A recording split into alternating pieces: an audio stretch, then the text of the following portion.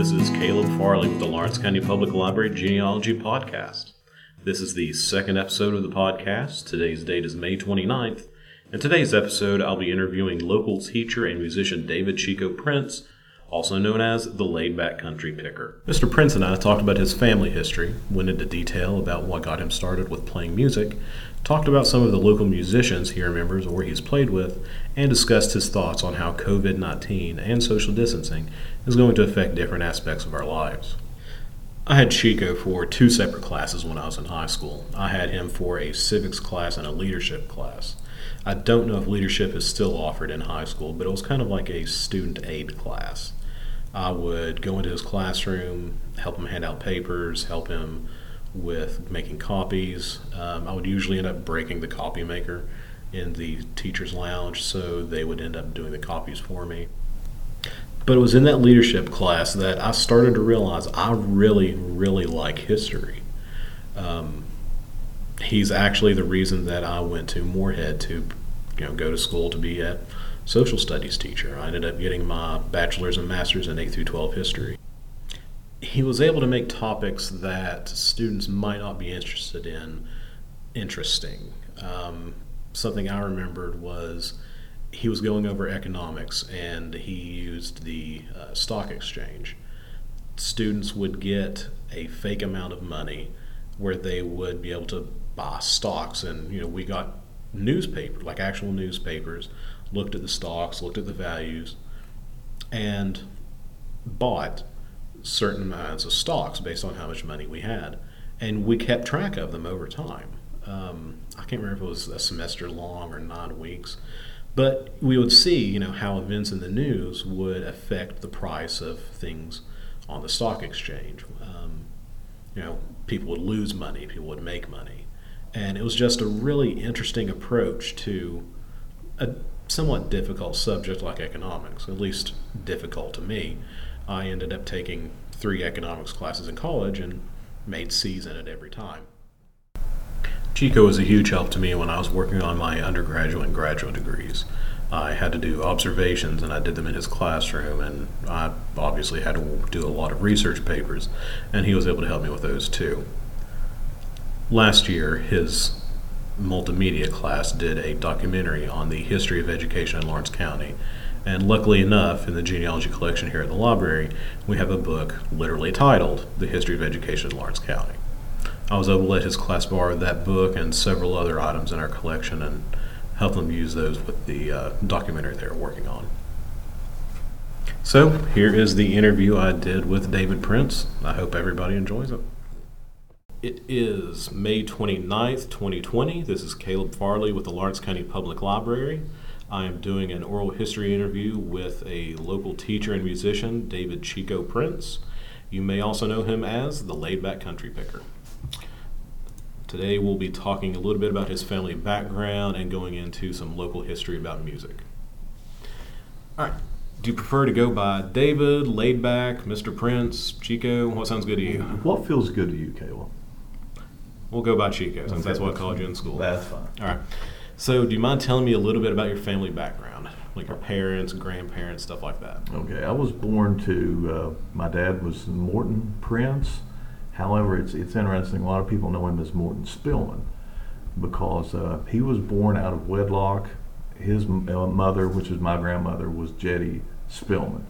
And Jetty Spillman met a guy named Leslie Prince. And Leslie Prince was from Pennsylvania and had relatives down here. And she had his child, which would have been my dad, but they weren't married. So since her name was Spillman, a lot of people knew Dad as Morton Spillman. However, on his birth certificate, he was registered as Morton Prince because his real dad was a Prince. So there was a duality to my dad. A lot of people called him Spillman, a lot of people Prince. And of course, I went by the name Prince. So that was my dad. My mom was Sue Van Hoos, and I think of her as being from Magoffin County because during her teen years, that's where she lived. But they also lived in Logan, West Virginia. Her dad was a coal miner, so they moved around.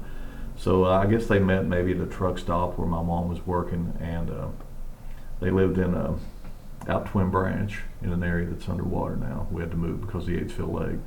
So Sue and Morton, my parents. I talked a little bit about my grandmother on my dad's side. Her name was Jetty.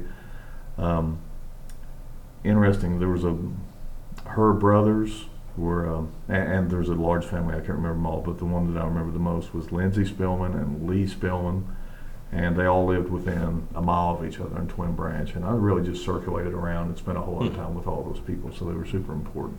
Of course, my grandparents always lived up in McGoffin County. My mom's dad was Jay Van Hoos, and my grandmother on that side was Rushi Van Hoos when she was originally at church. I think from around Tudor Key up in Johnson County. So that's my immediate family, I guess. Cool. What about your wife and children? Okay, my wife is Teresa Williams, and she comes from out of, I'll probably get this wrong, I say Martha, probably Terryville is where she would rather be known as from. She comes from a very large family. She has, probably 7 or 8 brothers and sisters. And I could name them all for you, but there's a ton of them. And most of them still live here in Lawrence County. We've had a couple moved away. Her mom and dad was Monty Williams was her mom, and Lloyd Williams was her dad. I never met Lloyd. He had passed away before Teresa and I got together, but I knew Monty for quite a time. She was just a sweet, sweet person. Okay. Any kids? I do have a daughter. Her name is Rindy. I named her Rindy Lee Prince, and Lee is after my great uncle Lee, which I thought the world of. And she has 2 children now, and she currently resides in Boyd County, and she is a teacher at Fallsburg Elementary School. Her children are Ollie McDavid and Arnie McDavid, and of course she's married to Chris McDavid. Not Chris McDavid. Craig McDavid. Yeah, they edit that out. I used to play in a band with Chris McDavid. And he's also a teacher at Fallsburg. And he makes really good hot sauce. Oh, the best. Absolutely. His habanero is unequaled. I'm a fan. Can you tell us a little bit about growing up, where you lived, went to school, stuff like that? Okay, I lived at, there's an area, if you go out to Yatesville Lake, and if you go to where the marina is, but you notice that dirt road just keeps going, and there's like a Boy Scout cabin or something through there. When you come up that dirt road, there's a little straight stretch, and I lived right there on the left-hand side. You know, my place isn't underwater. There's still a walkway there that I used to play on when I was a child. So that's where I was raised. For the longest time, I was an only child, and probably, I hate to mess the math up here, but I think maybe my sister was born when I was probably 8 or 9. Just spent the time out there with a dog, running those hills out there at Twin Branch. Knew everyone out there. Probably about, 73 or so, they came. The Army Corps of Engineers said, we're going to build a lake here and you're going to move. So we didn't really want to move. And then they lost the funding for it, and it kind of died down. But then by 75, about 75, here they came again, and they actually had money. So we had to move from that area, and we moved to High Bottom. And we had an interesting conversation about High Bottom a second ago, but we probably moved into Louisa about 1975. Okay. Where'd you go to school? Well, it's the odd thing. I went to school at Louisa Elementary School, which I always thought was a bit peculiar because Fallsburg School was closer to my home. And in fact, for some of my elementary school career, I would get on the bus and we would go to Fallsburg and we would pick up some other kids and then come from Fallsburg into Louisa Elementary. And now knowing what I know about the school system, and they've got everything charted off on which kids go where, and I guess the cutoff line is Hester Gap. So if you live this side of Hester Gap, you're going to Louisa, and that's why I didn't go to Fallsburg. But I went to Louisa Elementary School, and school really got interesting. In elementary school, which is now Louisa West, it was 1st through 6th grade. And so after 6th grade, then you went to high school, and the high school was down where Louisa East was now. And so it's so cool. My 7th grade year, it was 7 through 12. So I got to go with the high school kids as a 7th grader. Man, it was an eye-opener. They were doing things in high school they didn't do back in 6th grade. And so we were there 1 year in that configuration. And then the new high school opened the next year, so all of a sudden the high school was gone, and that became the middle school. So my 8th grade year, we were at the Louisa Middle School, which was now Louisa East. And then I went to high school in my final 4 years at Lawrence County High. So I mentioned earlier you do play music. You're known as the laid-back country picker. Could you talk about your music career some, why you got into music, stuff like that. It's been a lifelong situation with me. My dad was just a great musician. He was a great fiddle player. He could play like dance tunes, like square dance tunes, had a little Cajun fiddle swing to him. He was a great bluegrass banjo player. He could play guitar and upright bass. He really played pretty much any stringed instrument. And so I grew up with music always in my house. Dad was always playing. He had all these friends that he played with. I was thinking when I knew I was going to come talk to you, I was thinking about all the people Dad played with. And we had a guy, his name was Nathan Prince, and he was an uncle to us, and I'm not sure how the genealogy works, but it was up Twin Branch. So we would always go to Nathan's house like every weekend, and this is when I'm probably, 4 or 5 years old. And all these people would come, and they would just play music every weekend. It was just what you did. And then I get to know these other guys. There was a guy named Ronnie Woods from Fallsburg, and him and Dad played a bunch together, and a guy named Gene Johnson who played fiddle, and I think he may have been from maybe Elliott County. A guy named Olin Thompson, who's from Fort Gay, and him and Dad played together all the time. I could name tons of people. Ernie Henry, there's still a lot of Henrys here in the county, and he was just a great banjo player. So I grew up with all these cool guys playing bluegrass, and they were just really, really good.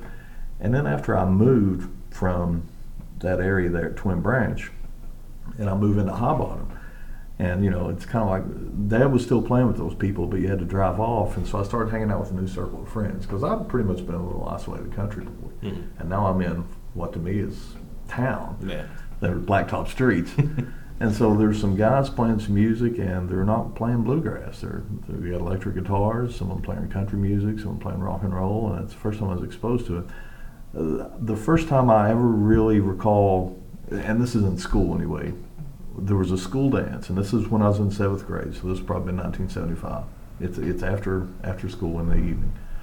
So I go, and it's in the gymnasium, the cafeteria, and there's a rock band playing, and I'd never really been around a rock band in a room with them before. And I found out later it's Gary Bryant, who still lives here in the county. So he's got this little band together. I don't remember anything about the music. I just know, one, it was super loud.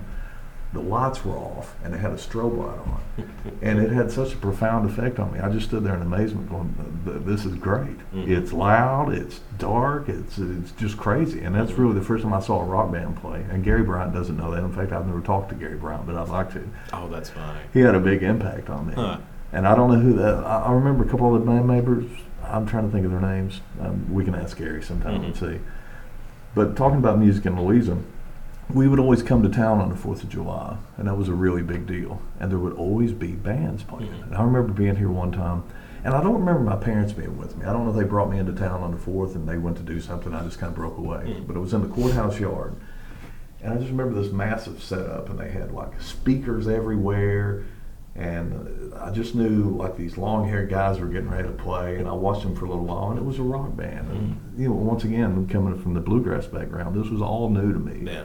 But I was really taken to it. I started to pay attention to some of the bands, and one of the first bands that made a big impact was the Napier Brothers. Now, you may say Napier Brothers. I'm not sure of them. Are you familiar with them at all? No, but I'm familiar with the Napier difference. So to me, they were the Napier Brothers, and they were from Fort Gay. And they did just like the country hits of the day, and this would have been mid-'70s. I'll never forget, they always played Queen of the Silver Dollar and just a bunch of other good songs. They were a bunch of brothers. I got to know Ronnie. I can't remember the lead singer's name. I don't know what's ever become of them. They were to me, like the country band of the area.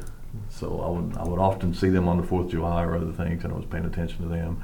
Some of the other bands I knew were in the area. There was a band, a historic Lawrence County or Louisa band called the Class of 37. I don't know why they were called the Class of 37. I'm sure someone can tell you that. I know Jim Pigg was in that band. Joe Norman Pack was in it. I think Paul Chandler, who used to run the Video Warehouse place down here, I think he may have played in that band. I think maybe Fred Jones. I saw something where Fred Jones said he played drums for him for a while. So some of these guys are still around. It'd be nice to talk to them about the Class. Fred is somebody that I'm hoping to interview. Oh, Fred. He'd be great for it. A wealth of knowledge. Yeah. Another band, I wound up being in a band later on called Night Train with a guy named George Ray from Mount Blaine. George's a little bit older. He's 10 years older than me. He said he had a band called Evol. It's E-V-O-L, which is love spelled backwards. And they played the Garden Theater all the time. Chris Wells, they were in a band called Edgewater Blue. I know Chris Wells was in that band, and Tracy Hamilton. And it's interesting, and we were talking earlier before we did this, I used to go to Fort Gay and get my hair cut by Ronnie. and I guess Ronnie still cuts hair in 48. Mhm. You know, and what I did, I'll never forget when I went, I took this record cover from a Sammy Hagar record, and there was a guitar player on there named Gary Field, and he had the coolest hair on there. And I'd take that record with me and said, hey, can you make my hair look like Gary Field's? And so he did. He did this thing, and my hair looked just like Gary Field's, and I thought, man, Ronnie's the coolest guy. So we get to talking about music, and he said, well, you know, there was a band called Edgewater Blue that played around Louisa back in the 70s. He said, I named that band. I hung out with him, and I gave them that name. And he was explaining what it meant. Well, I asked Chris Wells earlier about it. I said, weren't you in Edgewater Blue? He said, yeah, and he said, we came up with the name off of a paint can. And so I'm not sure if I don't know how it worked. But it's just interesting, a little bit of history there. But just there was always so much music going on. I saw the Stanley Brothers in the Garden Theater in '66, and if you want to do the math, I would have been 2 years old, and to be honest, I have very little recognition of what was going on. But I saw the Stanley Brothers, and that's pretty cool. So the Garden was a great place to see music. The 4th of July was always some music going on. And then after I got older, in the Louisa Plaza, they would set up and have concerts up there, and I saw the Pig Brothers band play up there one time, and I was just mesmerized by them, because I was an up-and-coming player, and I wasn't very good, and I really looked up to those guys. How do you think the area around here has changed when it comes to live music? Man, that's a tough call. Even when I was in high school, I had a little band called Cold Ethel at the time, and we weren't very good. We played really loud and played songs probably people didn't want to hear. But there would be opportunities for us to play. There would always be a school dance, maybe a couple of school dances a year. There would be bonfires, and bands would come together and play places like that at school or whatever. The 4th was always big for music, and I'm sure there was a couple other opportunities to play. I don't really see that happening like it used to. There's, the Gardens, I guess it's opened back up now, and I don't know if it'll become a music venue again. Septemberfest has sort of taken over. They still do music on the 4th over here in the little mini park, but it's more bluegrass oriented, it seems to be. Not that that's bad. And then Septemberfest will always bring in a national act and then have some regional bands play. But there doesn't. I guess the county fair is doing some music too. But as far as actual live music, especially a consistent basis, well, I'm thinking about the tourism committee tried doing a thing over here last summer. The music in the park. Music in the park, and I think West Kingsmore and those guys are trying to get that going again. So the more I sit and think of it, I guess there are some opportunities, but I just get the feeling there's not this. Musicians are a whole subculture and a whole genre off to themselves, and it seems like there used to be a lot more of those people. I could sit there and start naming names, people like James Eddie Mayberry and Jackie Prady and all these guys we looked up to, and Chris Wells, and the list just goes on and on and on of people, and I don't see that many players now. Yeah. I remember, going up through school, like, there were a couple bands that people had, but nothing really happened with it. No. They played a little bit in school, they'd break up, they'd start another band a couple years later, they'd break up. Nothing really comes of it. Like, they play, a couple shows, they do stuff during school, like during homecoming and stuff like that. But nothing like playing venues around town or anything like No, that. you're right. I remember probably one of the last, and you may help me, this may be your time period, was Matt Strobel and those guys. What was the name of their band? I can't think of it. Oh, I can't think of that off the top of my head. Casey Skeens was there. There was Terminal Genius. That was Kyle Smith. Kyle Smith, The Observer. I want to say Street Cry, but that was the Street Cry. That was the Blankenships. The Blankenships and Thad. Thad was in that band. Had to throw out Street Cry. Oh, and rightfully so. There was a guy that used to be here named Brandy Branham, and he worked at the radio station. And Brandy always had a band. It would be Brandy and James Hale and Adam Sammons, Mike Skaggs, off and on. And they did some, they wrote their own stuff and played. But it just seems like it's died out. This year, teaching, interesting enough, there's a pretty young band that came. Actually, 2 good rock bands in school.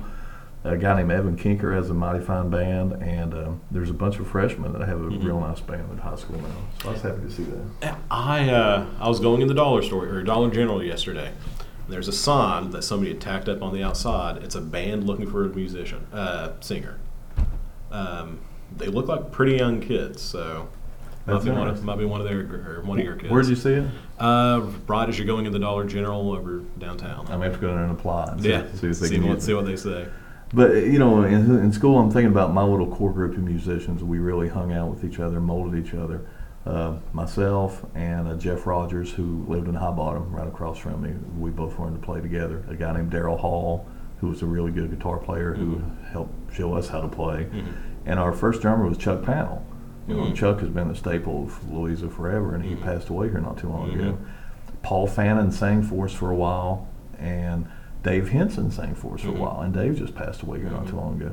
And really, Dave, you know, he was just our Mick Jagger. He looked cooler than everybody else, and we just wanted him to sing in the band. You know, and that evolved into Cold Ethel, and we started playing with Chuck, and we started playing with Bill Hammonds, and then a guy named Mike Compton comes into the scene, and he's passed away now. All these guys are not with us anymore. But just that group of friends there, and the other people we knew that played music, like I said, it was a whole little subculture that I don't think exists, at least in the numbers that it used to.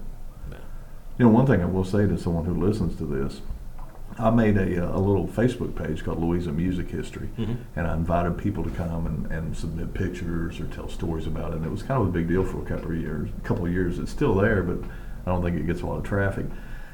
You know, I know just enough to scratch the surface, and I would really like to see something happen where we put together a decent history of Louisa music. You know, I think about the people who are a little bit older than me, like George Ray and Chris Wells, Elaine. Maybe. Yeah, I mean, they were there on that scene in the 70s, and they know a lot of these names, so they need to step up and let's fill in the gaps. Yeah, that might be something that we have to work on together. Well, that would be great. I've got the genealogy page, and we've got the Facebook page here, so if it gets active or something, I can start sharing it. You know, and the things I've talked about were just all the little underground bands or the bands that, you know, never really went off and did anything. You know, it's not even talk about Larry Cordell and Ricky Skaggs, Tommy Childers. Even when I was in school, I'll never forget, there was a girl named Yvonne, what's her name? I thought of her name when I was coming up here. She's from up around Cherryville area. I can't believe I can't think of her name. But evidently she was a great singer all through high school, and she went off to Nashville and got work as a background singer for some big time Nashville people. Tammy Wynette, I think she worked with Tammy, and she toured. I think she still is in Yvonne Jordan. Okay. So Yvonne Jordan is, I guess, still in Nashville, and she was a Louisa person who did well. Yeah, we've had some great musicians come out of the area. Absolutely. So one of the things that we've been doing since COVID's been going on, we've had to change a lot of stuff here at the library. We're not able to do stuff in person. We're having to do a lot of digital stuff. How do you think COVID-19 and just social distancing in general is going to affect music going further? You know, I don't know. When this first happened, I was of the opinion that it would come and go fairly quickly, and things would just snap right back into place, and it'd be something we would look back at, but it wasn't going to have such a big impact. And as it's went on and on and on, what I've seen musically is a lot of venues that were probably just barely staying afloat aren't going to make it through this. So we're going to lose some of those venues we used to play in. I'm looking at my friends. I have a vast network of friends from Huntington to Ashland to down around Whitesburg, and everyone turned to social media, and they do these concerts, and you watch and live stream and maybe give them a tip jar. It really changed the way musicians express themselves. For me, I haven't really wanted to play. It's just I'm more of a live. My show is based on live performance and interaction with an audience, and that's really what makes the laid-back thing work. And you don't get that this way. I have a new record that I was right on the verge of putting out. In fact, I would have already had my CD release party about a month ago, but all this is on hold. When the dust clears, I guess a few venues are starting to have music now, and they're spacing people out and hoping that's going to work. I think it will get back to where it used to be, but it's going to take a little longer than I thought. And like I said, some of those venues probably aren't going to make it, but what always seems to happen is other venues pop up. I heard a thing on radio yesterday, and someone was talking about they're afraid that all these little independent venues are going to be bought up by corporate things, like maybe Hard Rock or whatever, and that will make it harder for independent artists to play. I don't know if that's going to happen or not. What do you think? Hopefully it doesn't go that way. I definitely do. I mean, we've already seen it with, Cosmic Charlie's up in Lexington closing out. Yeah. The V Club over in Huntington, they did a fundraiser not too long ago just to try and stay afloat. Yeah. I could see Hard Rock starting to buy places up. And, that is going to hurt the local music scene. You're not going to have, these small bands that are going to try and bring in, big names to bring in big money. And the Kentucky scene, especially the Eastern Kentucky scene, was really, I think social media just really opened the door for, and just the internet in general, for bands to be independent. Yeah. I don't really need a label. I can do all this on my own. And there was a nice little thriving scene building up. And I think it's a bump in the road. It's not the end of it, but it definitely slowed it down. Yeah. I would be in, I think, playing Tulsa, Oklahoma today had this not happened. We were going to be out west playing. You know, I think about my friend Tyler. Tyler was out with Sturgill. They were doing a 43-day tour with Sturgill Simpson. And I mean, I saw it in Lexington right before COVID shut everything down, and it was fantastic. And there was Tyler and Sturgill playing Rupp Arena. And now Tyler's sitting at home planting the garden. Yeah. It's just crazy the way that COVID has changed everything up. Something I saw the other day, I don't know if it's something that was planned beforehand. I saw a Stuart Baker for governor. Absolutely. I think it's South Carolina. North Carolina. Yeah, one of the Carolinas. And it's like, that's Unknown Henson. Yeah. And he's running for governor. I don't know if that's something he's doing just because COVID's going on. And he's like, I can't play music right now. Might as well run for governor. But he seems to have some pretty cool ideas. I've read a couple of his posts. And he's going as a ride-in. Yeah. He needed 500 signatures to get on the ballot, which I think he's achieved. And he seems very sincere in what he's doing. But, it's also interesting is he's on Squidbillies. Yeah. He's the voice of Early on Squidbillies, so he's a character. And they seem like a pretty smart guy. I mean, he puts on a great show, so I'm looking forward to seeing some campaign speeches out of him. I've never seen him. Really? Yeah. I've seen him 2-3 times over at the V Club. I had an opportunity. One of the best shows I've seen live. Oh, I've seen his videos. He's a phenomenal guitar player. I got a call. There used to be a guy there named Big Don Duncan who did the booking. He called and wanted me to open for him. I thought, I'll lay back and unknown. This could be a great show. Perfect. It was the same week that Kicking on the Creek was going on in Urban, and I'd already committed to that. Yeah. But hopefully someday maybe I'll get to play with Unknown. Yeah, I saw. He said he's not doing any more tour dates this year. He's stopping music for a little bit because everything's going on, and he's working on the campaign. So hopefully he picks up next year. Well, because it's been a year or so since I got to see him. That's cool. Yeah. I need to check him out. Yeah, I remember something I noticed on Facebook. I'm friends with Brandon Woolham. Used to work over at one of the stations in Huntington, and he was posting on Facebook. He had this kind of tally sheet going. It's like these are all the concerts I'm supposed to see this year. And like every other couple day, he'd mark one off, like this got canceled, this got canceled, this got canceled. It was just sad. Like, I knew it was going to happen, but just seeing. Yeah, when you really see the red line through it.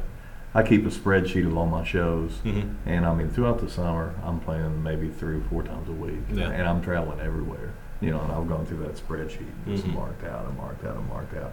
And I don't know, I'm scheduled to be with David Allen Coe in Lexington in about a month, and I seriously doubt that show's going to happen. And I don't know when things will pick back up. Maybe September, who knows? I hope so. I know I'm cool with social distancing. I think it's a great idea. I think it's something that's going to continue on for a while. Yeah. I'm ready to be around people, though. Like, for the longest time, I thought, I'd totally be okay working from home. I am not a homebody. you find out things, don't yeah. you? Well, as far as teaching, we finished out the last 9 weeks online, and we were talking earlier. That sounded like it was going to be pretty awesome, but it wasn't. I really missed the kids. I missed being in the room. I missed the interaction with them. It wasn't as good as I thought. It really does show because I went to school to be a teacher, and I have a bunch of people in education on my Facebook page. So it just shows how resilient teachers can be in this kind of situation. Like, it didn't take a long time for teachers to adapt to having to teach in a different way. And I did. The first week or so, I tried one thing, and I didn't really like it. And you're right. You find out what works for you. I wound up just going up and video recording lectures and just talking as if I had a room full of kids and actually talking to the kids on the video. And that's the only way I knew to get through it. Other teachers in different subjects dealt with it different ways. I mean, we got through it. It's far less than ideal. And there's the scary side of this that makes me think this is where education may be going, is become an online situation. Let's hope not. Yeah, because the thing I've been wondering about, say they do open the schools back up in the fall. Kids are still going to have to take a bus to get to school. How are you going to have a packed bus full of kids before if you have to have 6 feet of distance with social distancing guidelines. Yeah, the logistics don't really add up. Yeah. There's talks about alternating, like some kids come this day and some the next day, and then the day they're not at school, they're doing online lessons. And maybe you're cutting your workload in half. But still, I don't know, even a half a bus load if you can safely carry them. Yeah, because that's what we're doing here right now. Half of us here are one day, half of us here the next. We alternate and we switch weeks. So, because we have to have like a certain capacity in the library. I think about maybe with high school, well, even with middle school age kids, they can understand social distancing. My wife Teresa is a preschool teacher. She teaches 4-year-olds. They're not going to social distance. Yeah. I mean, they're just not going to do it. And I don't know how you deal with that. Yeah. Well, is there anything you would like to leave us with? No. First off, I think this is wonderful what you're doing because I'm a social studies teacher and I'm really interested in history. We were talking earlier. You have access to so much Louisa history here. I guess I would say pay attention to what's going on. I used to listen to my mom and dad talk and my grandma talk, and they would tell these stories about people and places and things. And I don't have a good memory, which is not a good trait for a history teacher. Oh, I'm the same way. But a lot of that stuff I would just blow past, and I didn't write it down, I didn't document it. And then to have those people have passed on, I don't have anyone to go back and ask, well, where was this house? Yeah. I was thinking about, and I'm sorry to ramble, in Louisa, my dad always got his hair cut at this barber shop, which was close to where Cooper's is, which is where the old Big Sandy News was. And I remember one of the barbers' name was Art, maybe Art Blackburn. I can't remember his name. And there was 2 barbers there. And I was just trying to remember exactly where that barber shop was. And I don't really know. And there's no one to ask. Yeah. Dad's gone. I'm sure I can find some old timer here in Louisa could tell me, or maybe we can go through some film and look at it. But just pay attention and document the history of what's going on. Like right now, this is an historic time. Yeah. We're going to look back at history books and go, wow, this was, or we won't, but our children will. Yeah. And pay attention to what's going on. You're living in history right now. And I had a blind eye to a lot of things I wish I would have paid attention to. Yeah. It's like, my grandmother was the quote-unquote old lady beautician here in Lawrence County for years, Helen Dameron.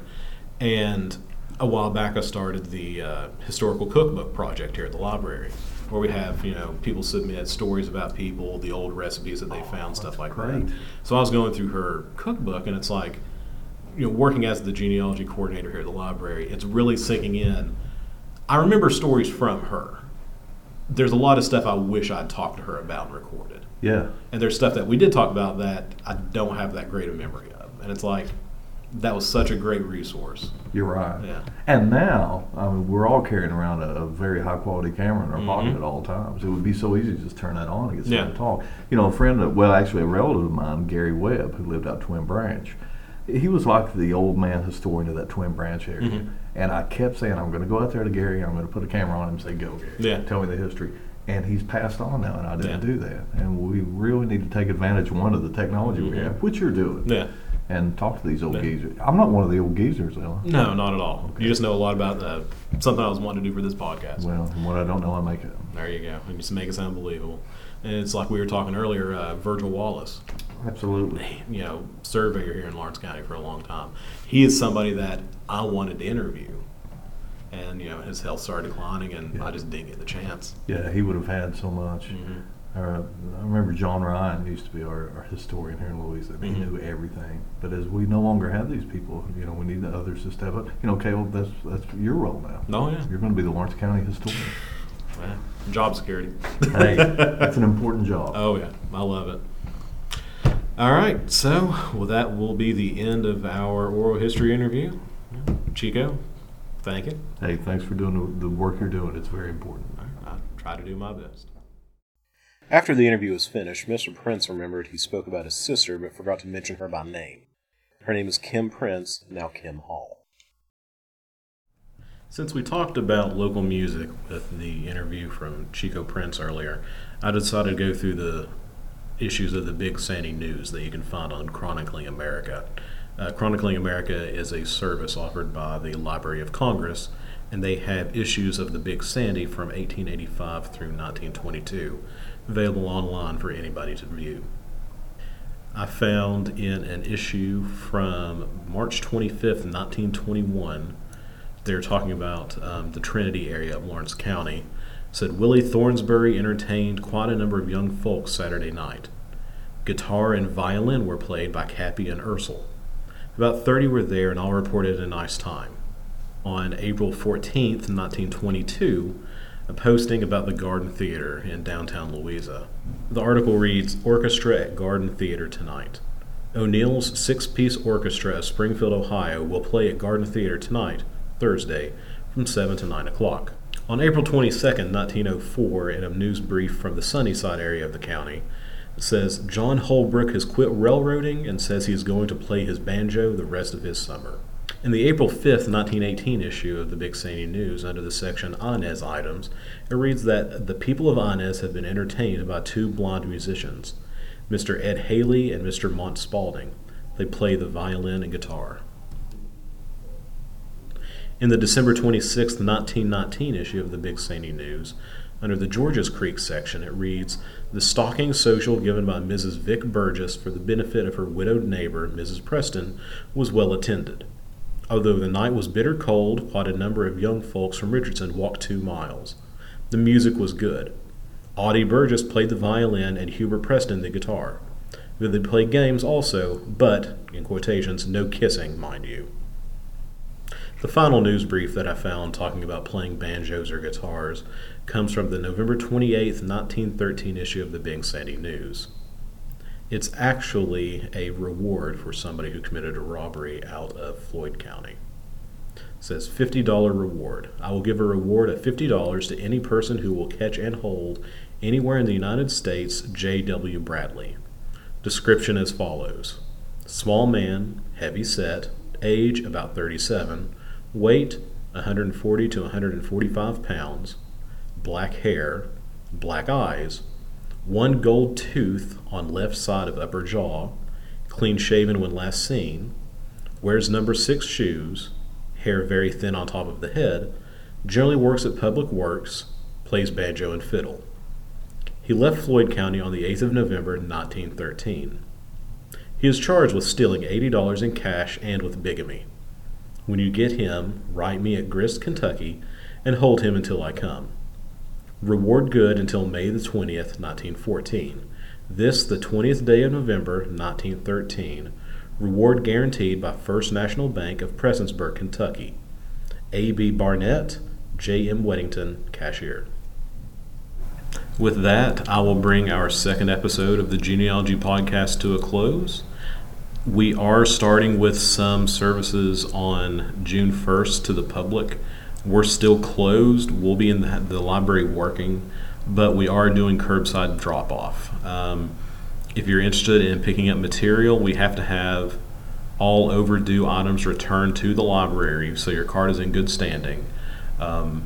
You're able to browse our card catalog online through our website at lcplky.org.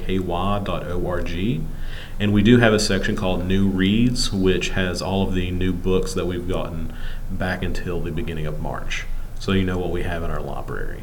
If you're interested in checking material out, just give us a call at the front desk. It's 606-638-4497, extension 1001. We have 2 blocks of time we've set aside for curbside pickup every day, from 10 a.m. until 12 p.m. and from 2 p.m. until 4 p.m. You're able to drop off material any time of the day or night at our outside book drop, but those are the only windows of time that you're able to pick stuff up. We put a 2-day hold on your items, so if you don't pick it up within 2 days, it goes back on the shelf. I'd like to thank Mr. Prince for doing an oral history interview with us today and talking about local history and music. Hopefully we'll get to have him on the podcast again in the future and talk more about it. If anybody wants to be interviewed for the Oral History Project or knows anybody that would like to be interviewed, feel free to give me a call at the library. Again, our number is 606-638-4497, or you can shoot me an email at Caleb, C-A-L-E-B, @lcplky.org. Thank you. Have a great day.